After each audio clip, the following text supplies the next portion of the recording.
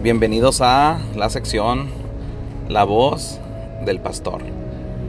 Hoy quiero hablarte un poquito de lo que Dios mostró a mi corazón y que sé que será de bendición para tu vida.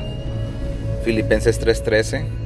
Hermanos, yo mismo no pretendo haberlo alcanzado ya, pero una cosa hago, olvidando ciertamente lo que queda atrás y extendiéndome hacia lo que está adelante. Hoy quiero decirte una cosa: Dios en su plan maravilloso tiene todo lo que nosotros necesitamos, pero a causa de las distracciones lo perdemos. Sabes, los fracasos siempre van a producir excusas, pero el enfoque va a producir resultados.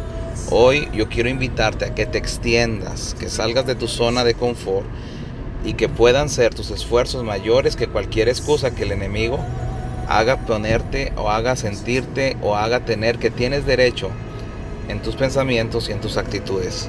Esfuérzate por creer, por amar, por servir, por honrar, por mantener la presencia del Espíritu Santo siempre junto a ti.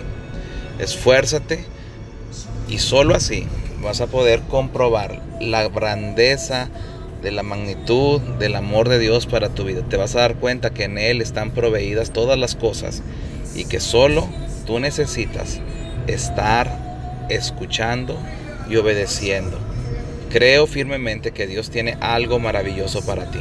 Creo firmemente que Dios quiere ayudarte, que Dios quiere socorrerte, que Dios quiere prosperarte, que Dios quiere bendecirte, que Dios quiere liberarte, que Dios quiere sanarte, que Dios quiere hacer contigo lo que Él diseñó desde un principio. Así que anímate, te bendigo en el Señor y declaro sobre tu vida que vienen mejores tiempos. Te ama tu pastor, Eduardo Ruiz. Bendiciones. Hasta la próxima.